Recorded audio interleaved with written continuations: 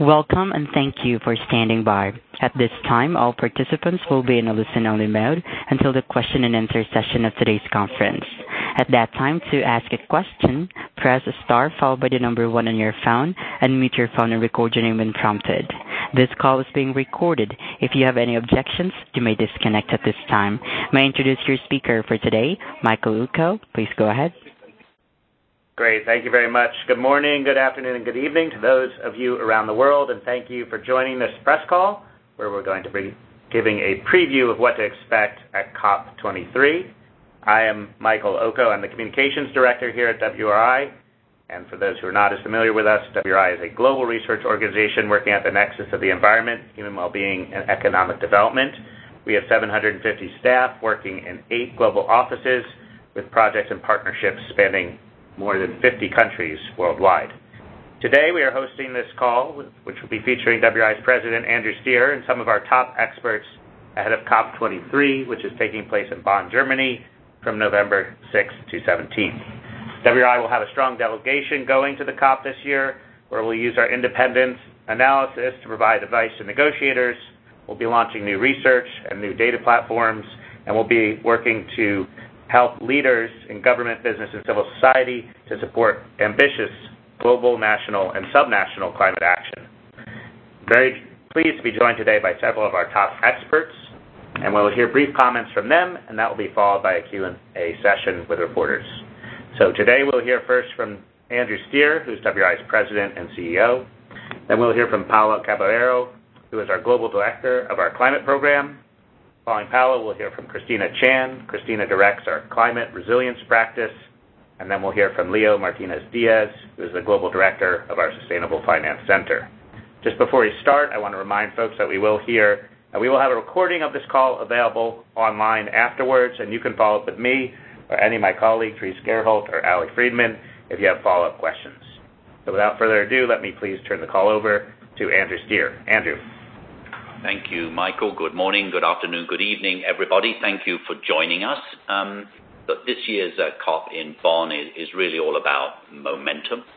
Fiji is the president, as you know, of this year's COP. First time ever that a small island nation has presided over these negotiations.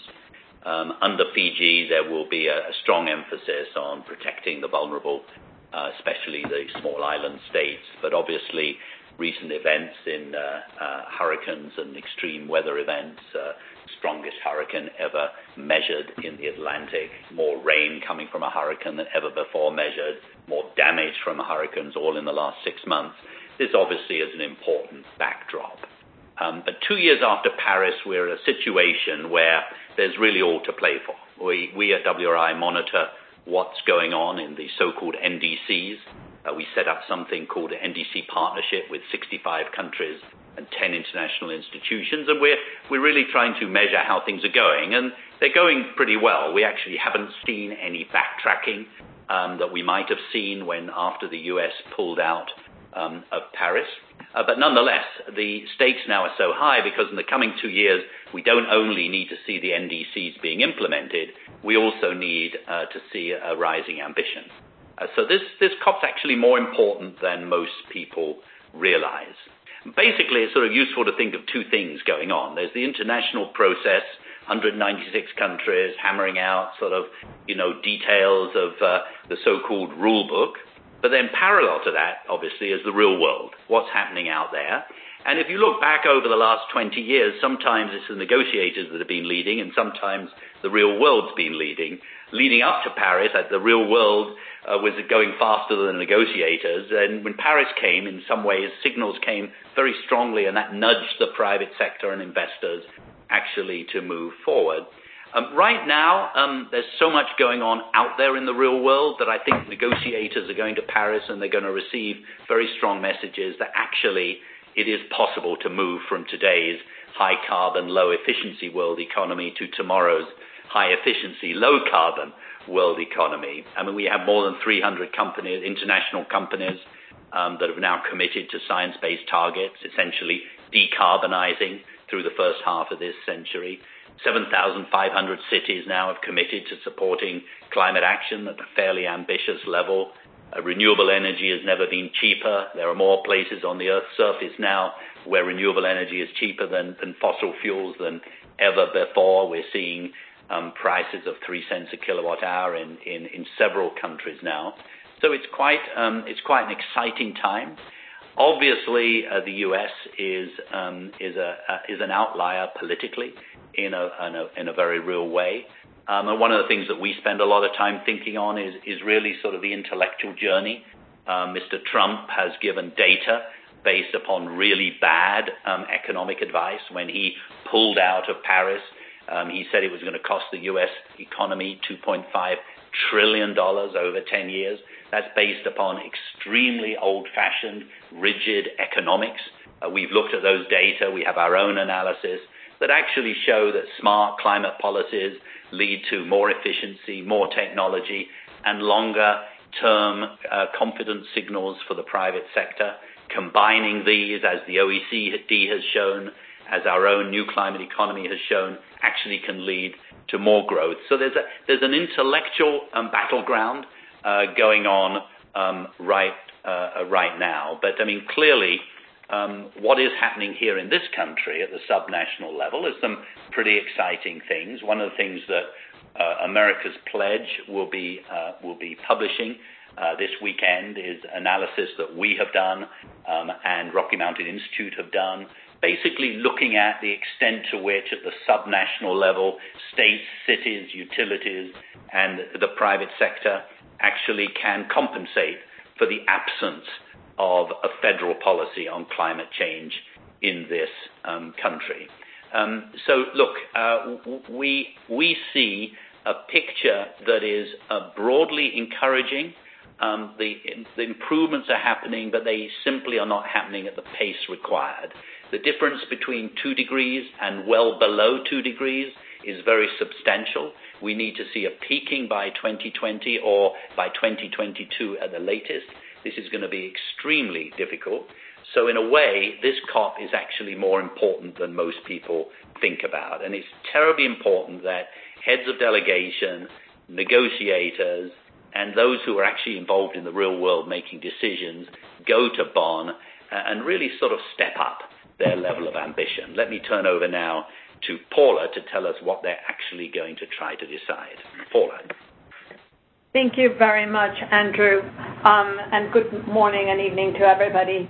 We are looking at COP23, as Andrew says, as part of a much larger journey that we're undertaking in which Bonn really becomes a very decisive milestone.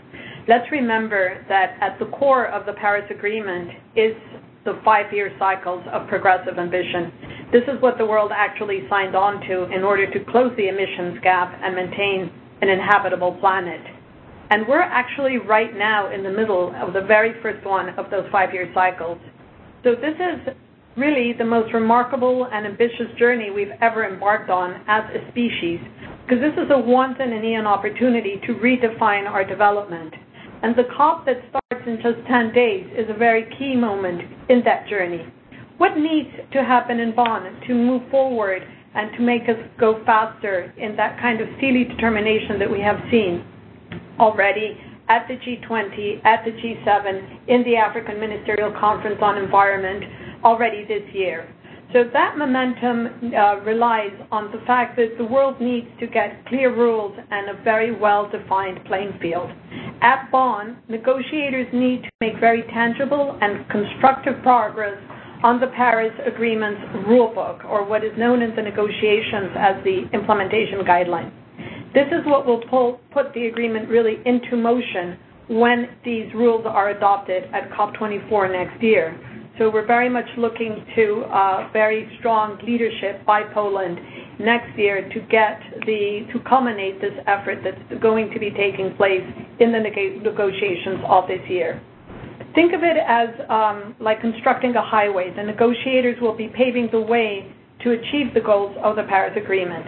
They will be designing the road signs and the markers that we need to use so that countries know what the journey looks like, how to go there, and how fast to get there. Very concretely, the parties will need to define what are the central decision points and figure out options for coming to an agreement at COP24. These include very key issues, including around transparency, for example, reporting, compliance. And this matters because, if I can put it simply, what we count, we can cut. And progressive ambition that is needed relies on very clear rules of the game so that everybody plays ball. Secondly, at COP23, we will be kicking off the first stock-taking process under the Paris Agreement. That stock-taking is a core part of that 5-year cycle of ambition, and it gets kicked off by the Fiji COP presidency, who has named it the 2018 Tanaloa Dialogue. And this will be a year-long process for countries to assess global progress towards bending the GHG emissions curve. Are we going fast enough? Are we being decisive enough? For the Fiji COP presidency, this is going to be the lodestar of their presidency, and we are looking to Poland as the next COP presidency in 2018 to maintain and to take that leadership further. But 2018 is going to be decisive in many ways. Countries will need to step up and start to publicly commit to enhancing their climate plans by 2020. As Andrew Steer said, this is a year that brings together the real world and the negotiators in very powerful ways. There will be a need to send very decisive market signals, reinforce the geopolitics that we saw play out this year, and continue to spur that momentum and that movement towards a zero carbon and climate resilient future. During the first week of COP, WRI will be releasing new research that explores precisely how countries can step up their NDCs.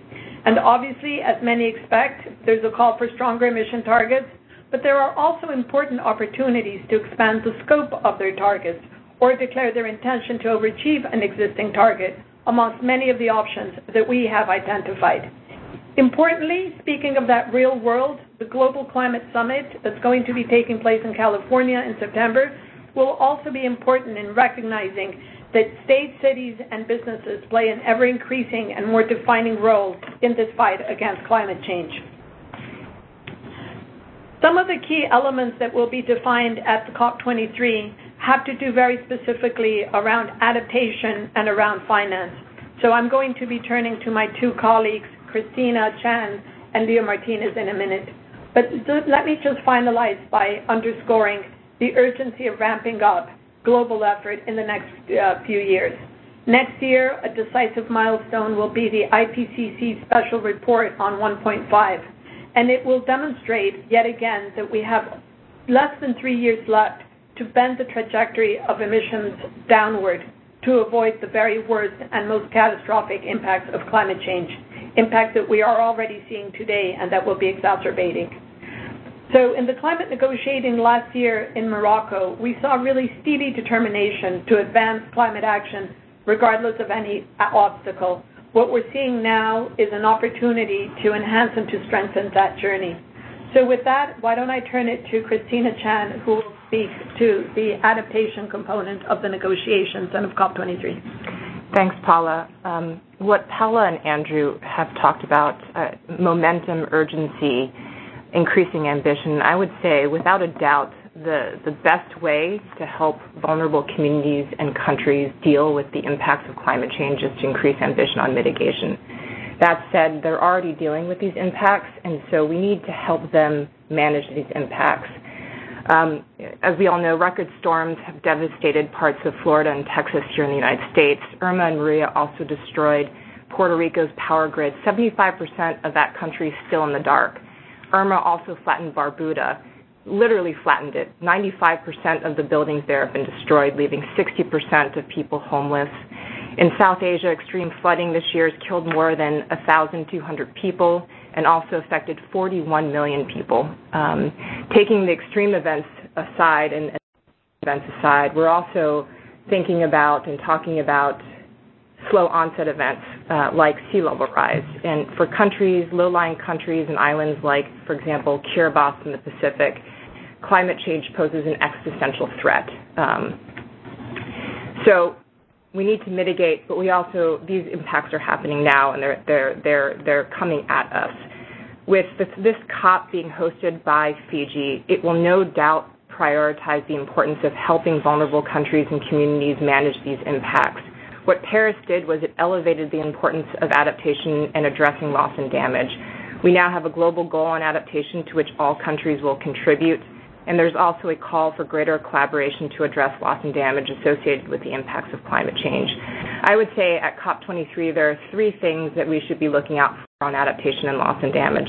The first is an important set of issues around deciding the details of how and what parties will communicate in terms of their adaptation priorities, how we'll recognize the efforts of developing countries as they adapt, how to assess the effectiveness and adequacy of adaptation action and support, and also ways to mobilize more support for adaptation.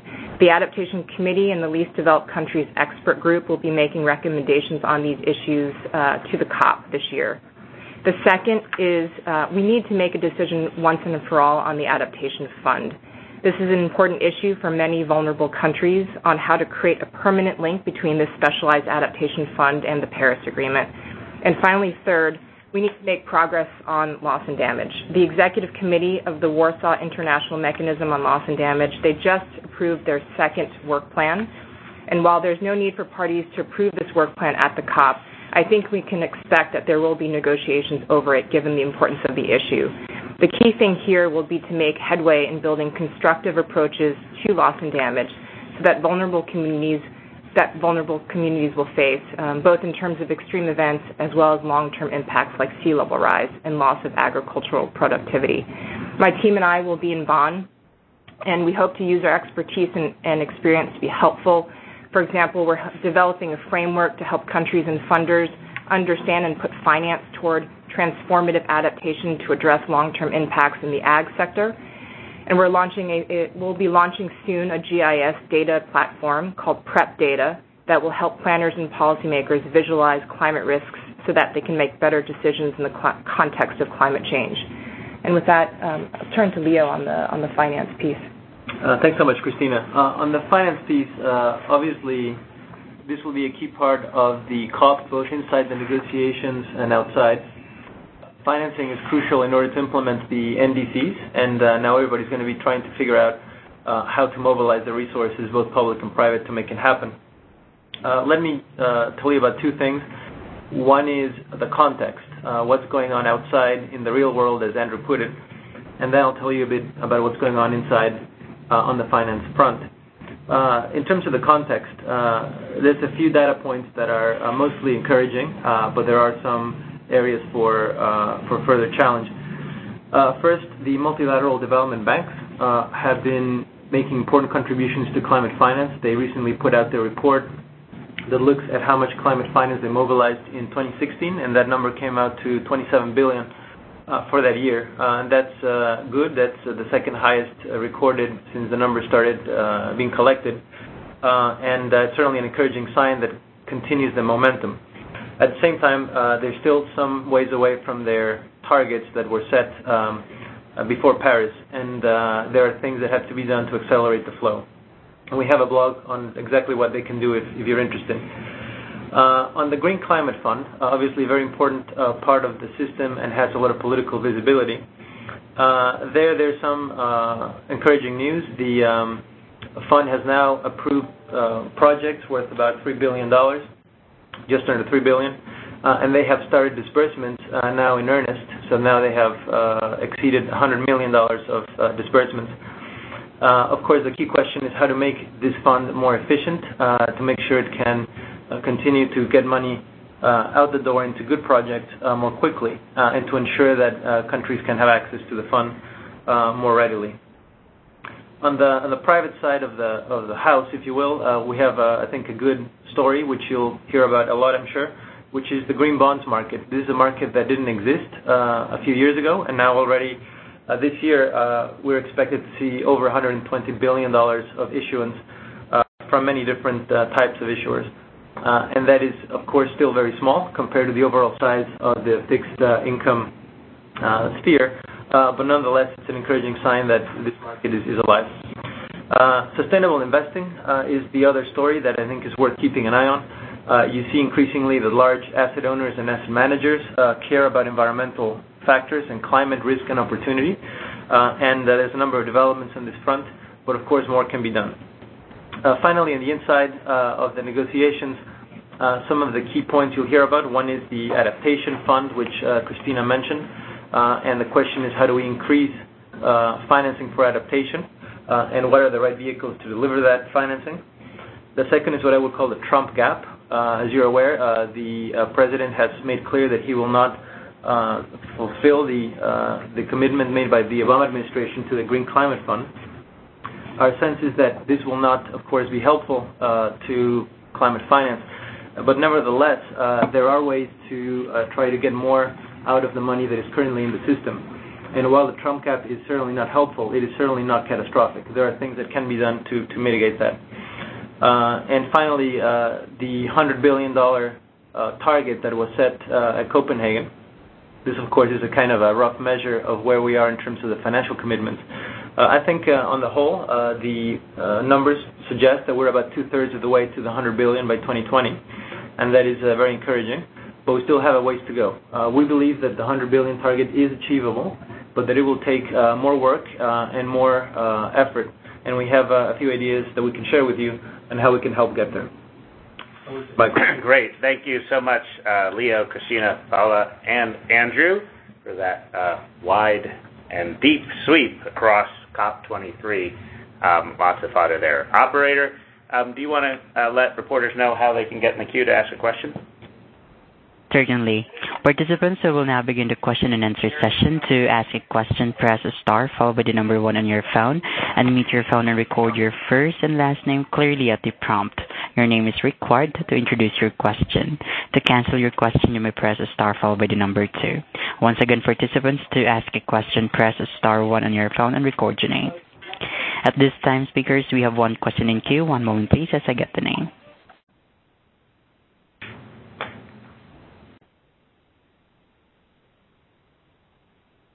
Our first question comes from Lisa Friedman. Your line is now open. Hi, guys. Thanks so much for doing this morning.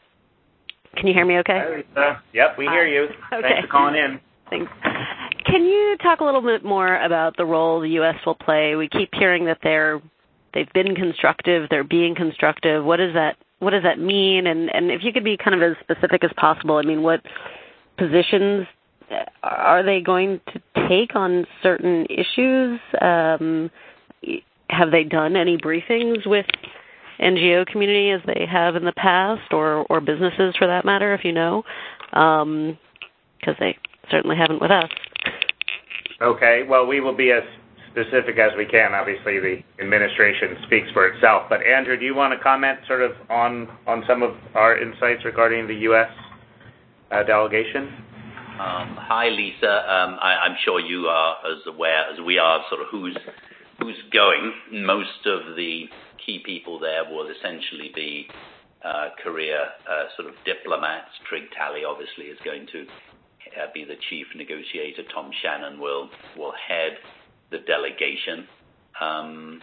We understand that in some of the areas, such as transparency and so on, there's no reason to expect any change to the positive approach that the U.S. has taken in the past.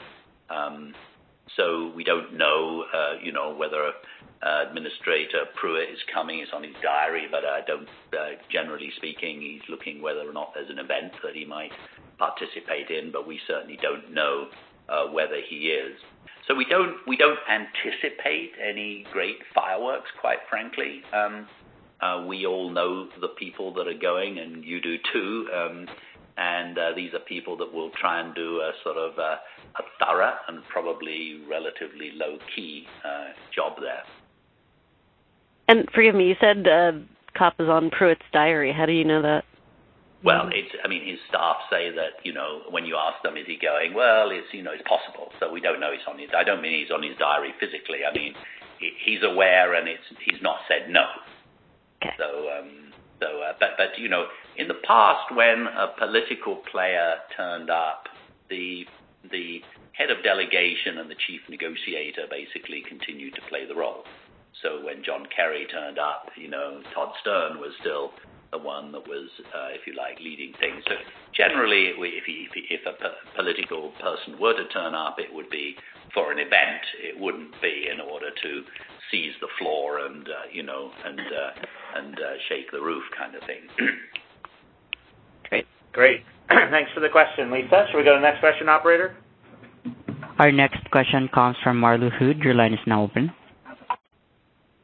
Thank you. Can you hear me? Yep, loud and clear. Hi, Marlo. Great. Thank you. I guess this question particularly for Andrew, and I wanted to ask you, if you look at the political effort that was needed to seal the deal for COP21 in Paris, what is your sense of how that might compare to the political effort that will be needed to make the emissions reductions commitments needed by 2020 to close the emissions gap? Is it going to be a harder push even than Paris was, really, is my question. Andrew, you might want to start that, and we could ask Paolo to come in as well. I think it's different in nature. Getting the Paris deal required incredibly heavy lifting at the sort of political level, if you like. We've never seen anything quite like that before.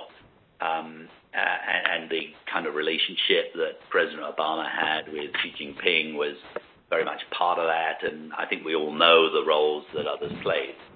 Getting to Peking now is a little bit different. It actually, it's whether or not the key decision makers in India are reinforced in their view they could get to 100 gigawatts of solar energy kind of thing.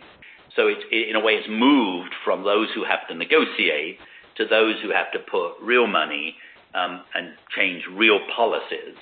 And so to some extent, it's back to the sort of the narrative. I mean, most of the countries in the world are not going to do this if it involves losing a lot of jobs and a lot of growth.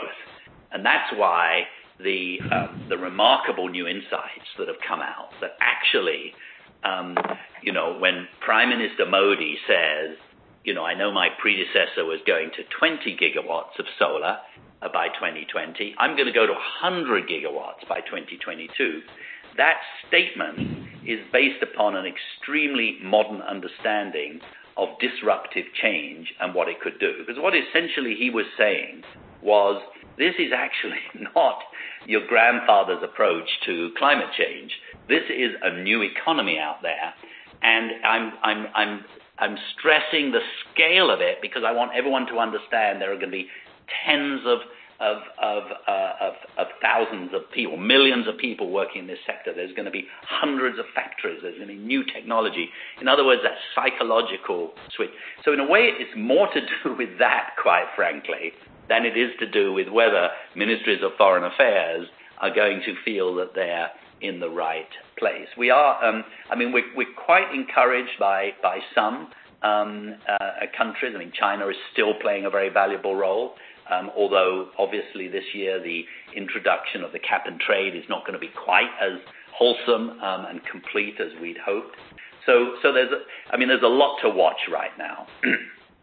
Great. Thank you, Andrew. And I think Paola's going to come in briefly on this question as well, so I'll turn it to Paola. Thanks. I think Andrew has really hit the nail on the head. So let me simply ask that we're also right now in an era of what I would call distributed leadership. And what we need is leadership by many countries and by many businesses and by many states and many cities, which is what we're seeing. And that kind of momentum was very clearly evidenced in very high political gambles or political moments with high political stakes is what I mean, such as the G7, which turned into a G6 statement, the G19, which again reinforced climate action. So we're really seeing unstoppable momentum stepping up not just with economic capital but also with political capital to reinforce the iconic nature of Paris. And we have, remember, this is the first COP ever led by a small island developing state.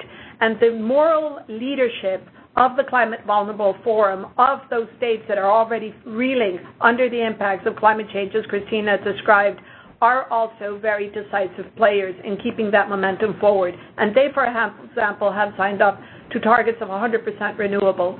This is really about, as we were saying, everybody stepping up and all hands on deck. Great.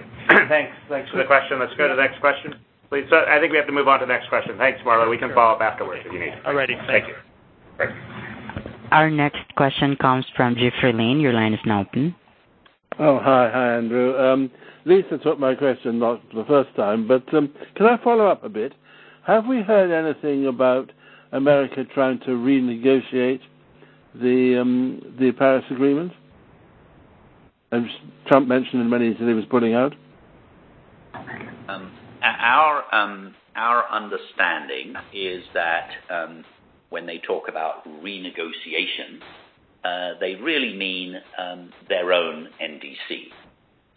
Right. Their opinion has been that their NDC was going to hurt their economy. Now, of course, they are perfectly allowed to adjust their NDC.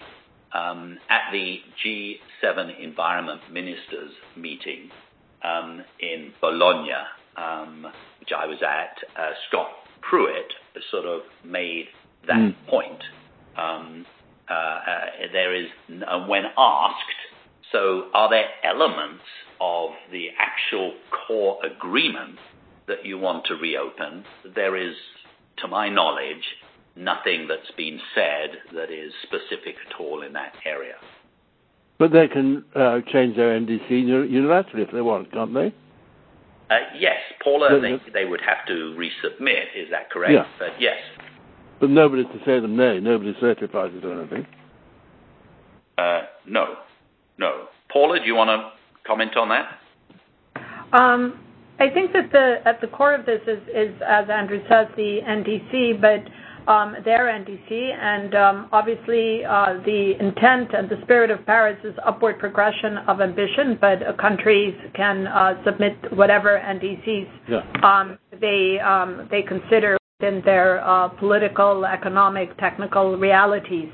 However, I would also note that the U.S. has signaled potential openings. They have alluded to the possibility of reconsidering if there's something along the lines of a better deal. Nobody really understands what that means. But there are, I think, some very nuanced and weak, if you will, but there have been some signals, I would say, of a possibility that there could be course corrections in the years to come. Great. Okay. Thank you, Jeffrey, for the question. Let's go to the next question, please. Our next question comes from Carl Matheson. Your line is now open. Thank you. Andrew, you mentioned that you've got a report coming out about the sort of cumulative actions of the states, and without wanting to ask you to sort of preempt the findings of that, more generally, is U.S. federal policy, would you say it's irrelevant to the direction of the U.S. carbon reductions? And just as a second question, if you forgive me, Paula, you mentioned that there needed to be some central position points defined in the rule book. Could you sort of just expand on that and talk through it a little bit? Thank you. Great. Just before you answer, I should have mentioned earlier, we have two additional experts here at WRI who are on the line. One is Kevin Kennedy. He's the Deputy Director of our U.S. climate program here at WRI, and we also have Yamid Dagnet, who works in our international climate team. So two additional voices. And I think the first one, Andrew, I don't know if you want to answer, if you would like to defer that over to Kevin, who's working closely on our U.S. work specifically, and then Paula can come in after that.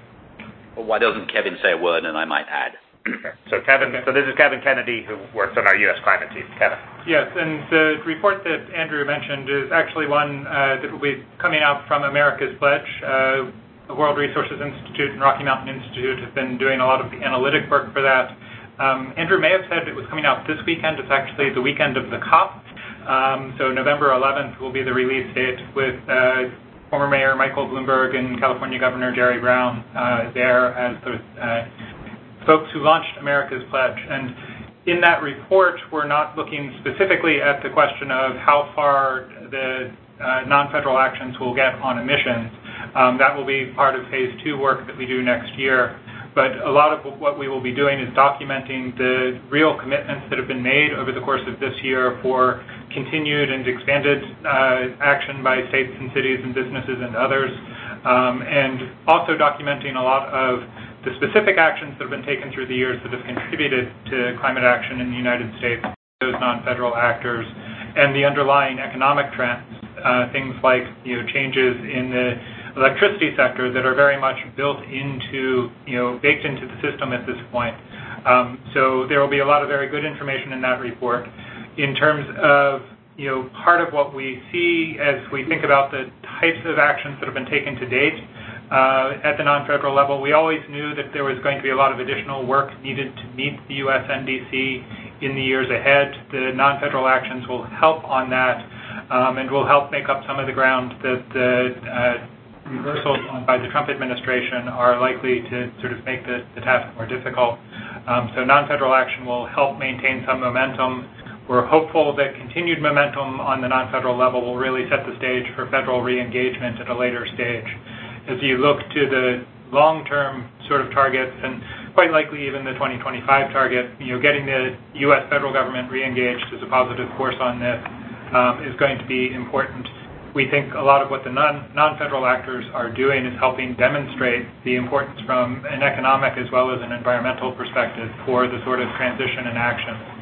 So we're hopeful. We see a lot of good momentum, but there's still a lot of work to do. Great. Thanks, Kevin. Andrew, did you want to weigh in on that one, or should we go to Paolo on the international side? Well, one of the purposes of this report is to precisely clarify who gets to make what decisions. And for the international audience, this is not written just for an international audience, it's written for a global audience, including the United States. But the international audience is actually quite important that we are able to really clarify what the Constitution says, and many around the world don't fully understand, who makes what decisions on energy, for example, and the role of the states and utilities and the public utility commissions and so on. So too, what authority the cities have and so on. So in a way, this phase one report is really clarifying who's doing what, with what ambition, but we really do want to make the point that Kevin made, that a federal government does have an obligation, and it simply can't wash its hands of this issue. And one of the things, back to Jeffrey's question about sort of the storyline from the current administration, there is a hint at the moment that the administration may increasingly tell the story that actually we're demonstrating what we always believed, because America is the place where there's so much initiative at the subnational level, especially in the private sector, that actually we're going to address climate change without us at the federal level having to do anything, which of course is what we sort of believe. And of course that would be profoundly wrong, and it's really important that we, whilst clearly there is dynamism, clearly there's a fabulous role for the subnational level, and we're incredibly exhilarated by what's happening, as Kevin just said. I mean, it's remarkable the kind of the backbone that is being shown right now, and it's a great blessing actually to the world, the way some of these subnational leaders are acting.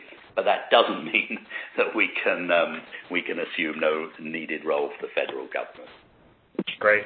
Thank you, Andrew. Let's go to Paolo on some more details on the rule book, I believe. Well, what's needed right now is to make good progress so that the rules and procedures can be finalized by COP24. And these are rules and procedures around transparency, around reporting, around review, around compliance, and around regular communications on NDC commitments. Why don't I ask Yamid, who is one of our leads in the international negotiations, if she would like to provide a little bit more insight into these 5 areas. Thank you, and good morning, good evening, everyone. So yes, indeed, what we call the Paris Rulebook is a package of elements that will help countries and the rest of the world, or the actors, to move into the right direction and fulfill the ambition of the Paris Agreement. So this includes a transparency framework made of the reporting and review system, But also what makes this Paris Agreement unique, the ambition mechanism, also called global stocktake, and then making sure that it is credible and also facilitative. There's also a mechanism called set up to help countries implement and also implement their requirements, and also to promote compliance. I think Christina already mentioned, and Paula, that in addition to this, we need some clarity on how countries are going to communicate also their NDCs every 5 years. And it includes components not only on mitigation, but how also they're going to strengthen their resilience. So in addition to that, there's also how countries are going to cooperate better in the next few years in using market or non-market mechanism, and in a way to ensure that a ton is a ton, that we don't count twice the support or the emissions that is being reduced. That's basically we're doing everything in a fair and robust manner. So that's going to be definitely part of the conversation, and we need to make sure that this journey secure some improvements. We know that a lot of countries are starting from different stages of development, and therefore I think the stake is to make sure that everybody come on board and find ways to do this effectively and in a fair manner. And I would say that the BRI is going to release 2 papers on how to do that on the transparency framework, so a paper on review, a paper on reporting. And this is part of a series that will culminate next year with a package of what this Paris Rulebook is going to look like.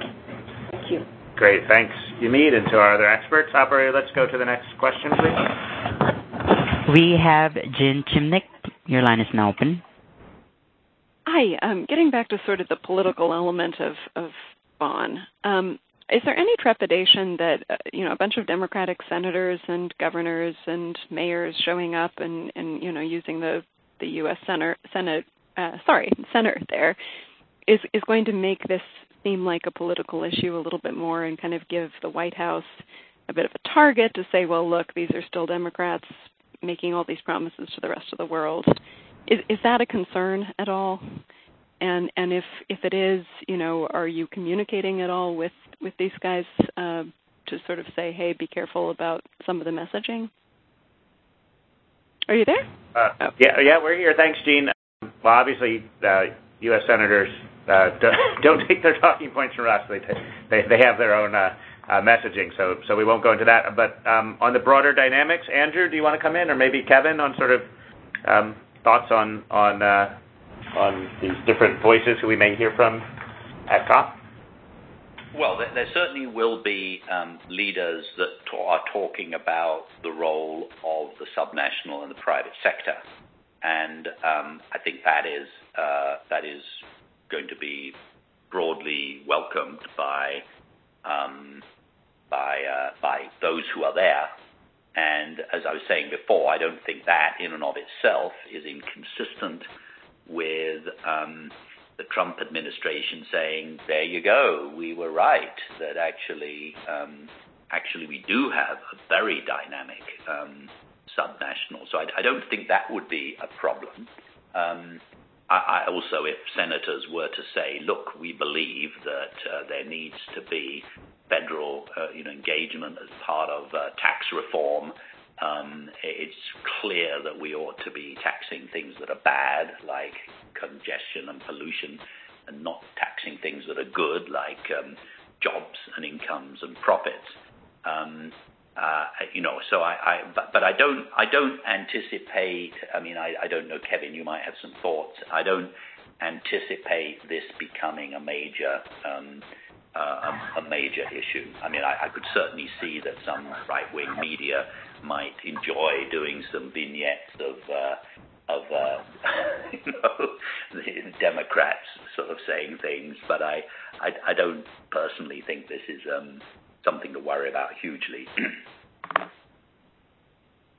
This is Kevin. I think Andrew covered it very well. One thing that I think is useful to keep in mind as well is that as you look at how climate change plays out as an issue more at the local level, where you have mayors and other local leaders having to deal with the very real climate impacts that they're dealing with these days, the partisanship is much less marked in those areas where folks don't have the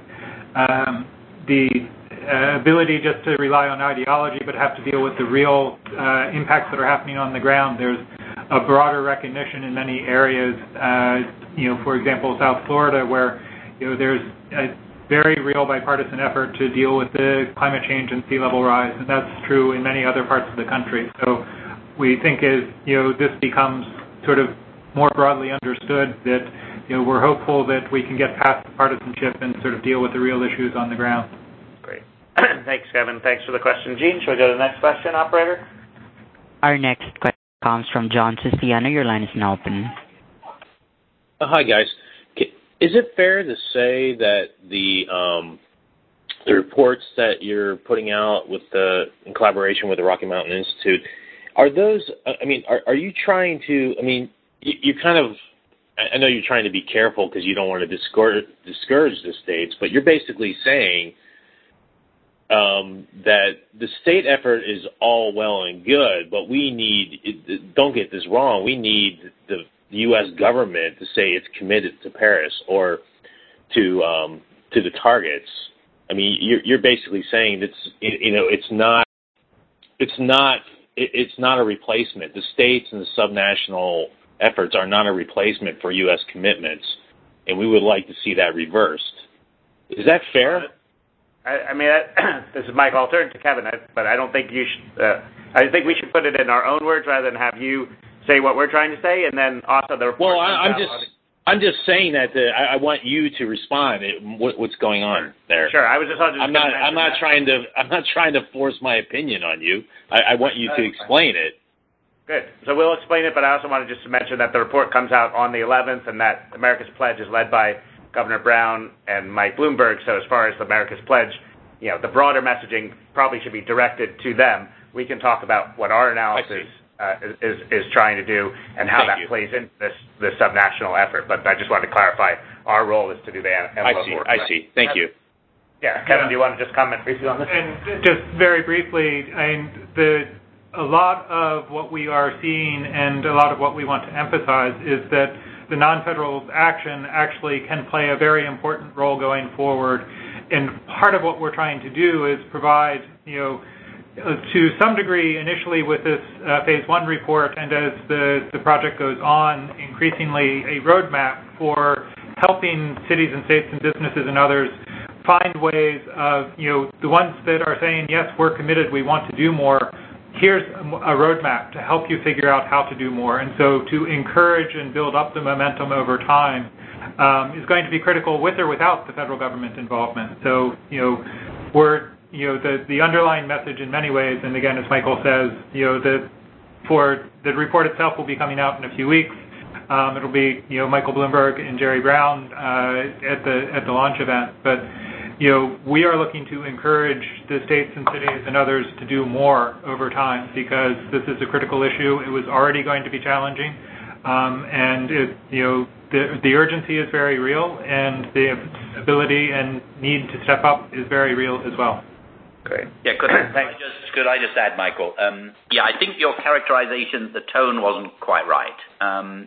The tone should be that I'm talking to the questioner, not to Kevin. The tone should be, look, the subnational level actually is playing a totally dynamic role in a way that, quite frankly, we would not have predicted 5 years ago at all. We're seeing amazing commitments. We're seeing technology driving down costs and so on.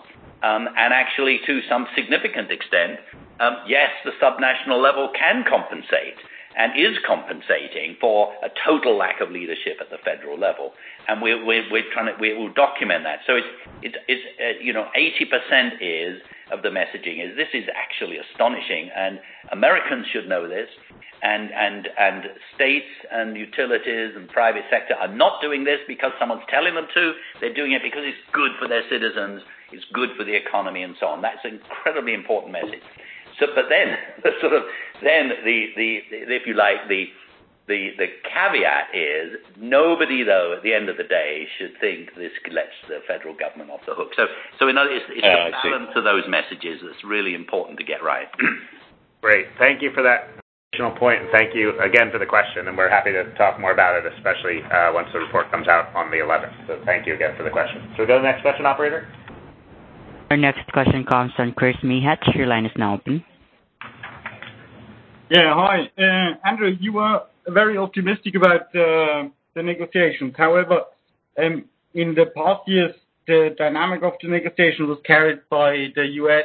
together with China. Now the U.S. is kind of buggers out. How do you see the leadership for the negotiations? Will this be China, Europe, or will this be some more like chaotic leadership? And then one brief question for Paula. You seem to put a lot of trust in the government of Poland, but if you know European politics, you know that Poland is like the climate laggard #1 in Europe. Does you put your trust into the wrong country? Okay, great. Good questions. And we're running a little short on time, Andrew. So we covered some of this ground, but Andrew, why don't you go ahead and then we'll jump to Paula. I don't think I was so optimistic about the negotiations. I mean, they have a job to do this year. It's fairly technical. And I think Leo talked about finance. Christina talked about adaptation. Those are very important decisions. And then there's a lot of stuff on the rule book, as Paula and Yamid was saying. So it's sort of there's a workman-like job to be done. We are hoping that sort of the old leadership from some of the Europeans will be there. We are impressed with China's statements that have come out, and we've seen a sort of a desire to look. We signed this thing 2 years ago. We still got some work to do to clarify what needs to happen. We agreed that there was going to be a consultative dialogue on the NDCs next year. We need to agree on the rules. So there will be the normal kind of late through the night kind of in the conference rooms arguing with each other. I mean that is always happens, and it's entirely appropriate. So I don't expect there'll be some brilliant leadership, but we're sort of hopeful that there will be enough progress to keep the momentum going. Great. Thanks. Thanks, Andrew. Paula. Thanks. Good question. Let me just say that I cannot stress enough how important and decisive U.S. leadership was to get the Paris deal done. But we've been on this journey for 23 years, and there's been ups and downs, and there's been very decisive moments in the negotiations when it hasn't particularly been U.S. leadership that's carried us over the line. Even COP1, the one who carried us over the line was Angela Merkel, who was then the Minister of Environment. And for those of you who were at COP1, you'll recall that it set the motion of these very late night and difficult negotiations, and then also a lot of brinkmanship at the end. And so there's been many other countries that have stepped into leadership in different moments. And that's exactly what we're seeing right now. I think Fiji has a moral imperative and a moral legitimacy that no other COP presidency, I think, has had. They are at the forefront of climate impacts, and they are taking this presidency very seriously. And as I say, really, by calling the first stocktake ever under the Paris Agreement, the Tanaloa Dialogue, they're showing very decisive leadership and a way forward. With regards to Poland, I was not being optimistic, as you, to paraphrase you. I was calling and saying that we need for Poland to maintain the kind of leadership and vision that Fiji is putting in place. So we do call on Poland to maintain leadership. We do call on Poland to be a neutral COP presidency that will help steer both the Paris Rulebook as well as the Tanaloa Dialogue, what used to be the facilitative dialogue, to not just a safe harbor, but to the most ambitious landing spot possible, because we are looking at 2018 as a foundational year for that arc of ambition that we need to get us over the line, not just in 2020, but to progressively decrease emissions so that we stay well under 2 degrees and are on a clear trajectory for 2050. That's what's at stake right now, and that's what Poland has to step up to. Great. Thank you, Paula. I think we have time for just one more question, operator, so this will probably be our last one as we're coming to the bottom of the hour. Yes, we have Roseanne Skirble. One moment, please, as I open your line. Roseanne Skirble, your line is now open. Can you hear me? Hi, Roseanne. Yes, we can hear you. Thank you very much, and I think this is a fitting last question. You talk about leadership and momentum from cities and states and the private sector, but what do you see as the role of civil society in moving this agenda forward, specifically communities of faith that have powerful coalitions, global coalitions? Andrew Steer, would you like to take that? Yes, at least I believe, I can't implicate the whole of WRI in this, I believe at the end of the day we will succeed or fail in our efforts on climate change, less according to policies and more according to people's hearts. And the reason people change their behavior is actually because they believe it's a good thing. This year's Nobel Prize in Economics is yet another indication that that's the way that the behavioral science is moving. Around the world, communities of faith are playing an incredibly important role. And, how tragic it is that in this country, part of Christendom here is absolutely in the wrong place. And one of the really encouraging things right now is that within the evangelical movement, and I'm sure you're much more aware of this than I, within the evangelical movement, we're seeing a new generation of young people who are not willing to take their fathers and grandfathers' wrong readings of the scriptures, and they're actually going to, I think, change the face of the politics over time of climate change in this country. I do believe that there is a huge opportunity for communities of faith. I think the Pope has done an amazing job. I think that played actually a very valuable role in getting us to where we need to get to. I wish there were a little more muscularity, quite frankly, in some areas, and let's hope that will happen. Great. Thank you, Andrew, and again, thank you to everyone on the call today. Again, a recording of this call will be available online afterwards that you can listen to again if you'd like, and you can follow up with me or my colleagues here. We can put you in touch with the experts who are on the call today or any one of our other experts who will be traveling to Bonn. Thanks again, and have a good day, evening, and good night. Thank you. And that concludes today's conference. Thank you for your participation. You may now disconnect.